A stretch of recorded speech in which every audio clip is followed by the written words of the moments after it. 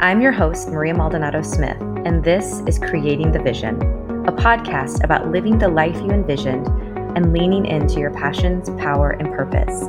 Each week, we'll hear from guests discussing their journey to living and creating the vision for their life. We'll talk all things vision imagery, goal setting, and accountability so that you feel empowered and inspired to take action, turning your plan into the life you've always dreamed of living. Welcome, visionary. I'm so glad you're here.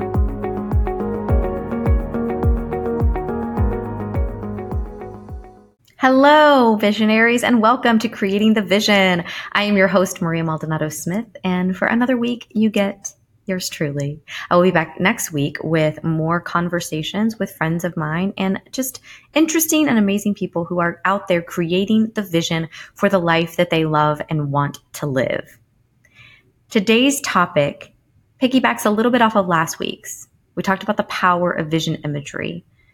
How when we start to see the things out in our everyday life that we put on our vision board, how powerful that can be, how life-changing that can be, how reinforcing that can be, how validating that can be, and how it can just simply help us get to the next level.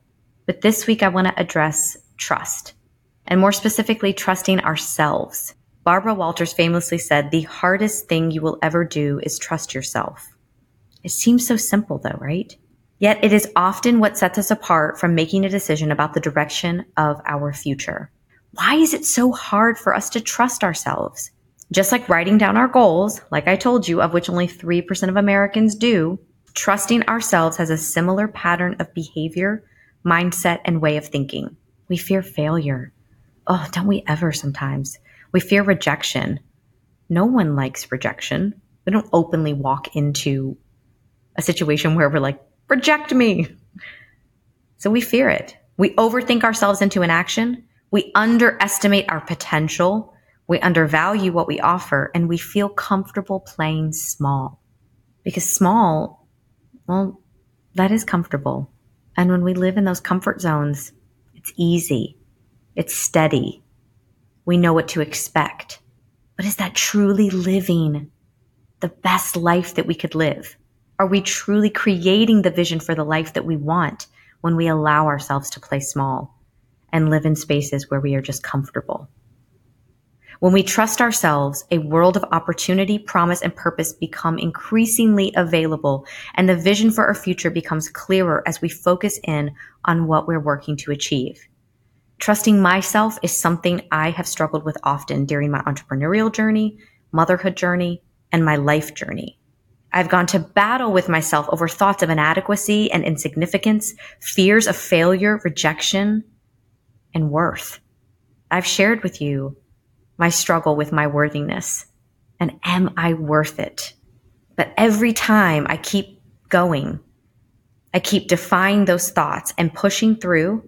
It's the solid reminder that I need, that I am none of the things I can so easily tell myself when I become afraid of what it is I am building and working towards. When we bring our goals front and center in a visual format, we are telling our brain that this is what is important. This is what I want to focus on.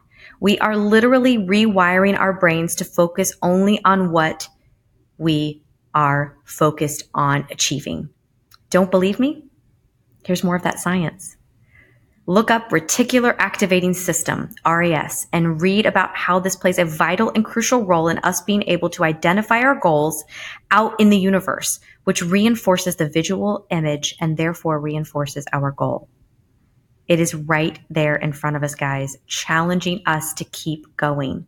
So my challenge for you this week, because it's busy, and Halloween has happened, and now we are approaching Thanksgiving, and oh my gosh, do you have all of your place settings? And have you thought about buying the turkey yet? And do the kids have their turkey gear, their uniforms, their matching outfits? Have they made the turkey that the school sends home every single year, which we have recycled in years past? Sorry, I'm not sorry. Here's my challenge to you, though. In the midst of all of this, I still want you to accomplish your goals because you are truly capable of them, and I want you to want to accomplish them. But here's the thing. First one is you got to trust yourself. So I want you to wake up every day and look at yourself in the mirror and say, I trust me. I trust you. Look at the person staring you back in the mirror and say, I trust you. I give you my full trust. Just like you would your partner, a friend, a significant other, you name it, a coworker. I trust you. Keep going. Do not give up. The days are going to be long, hard. They're going to suck at times. You're not going to want to get that workout done. You're not going to want to read that book, write that book, journal, do any or all of the things that it is that you said you wanted to do. Keep going. Apply that process. Remember, it's not perfection. It's progress. Just start. And if you miss today, just start tomorrow. Pick a day. Pick a Tuesday. Pick a Saturday. Wednesday evening. Make that the day that you decide you're going to change the way you live your life.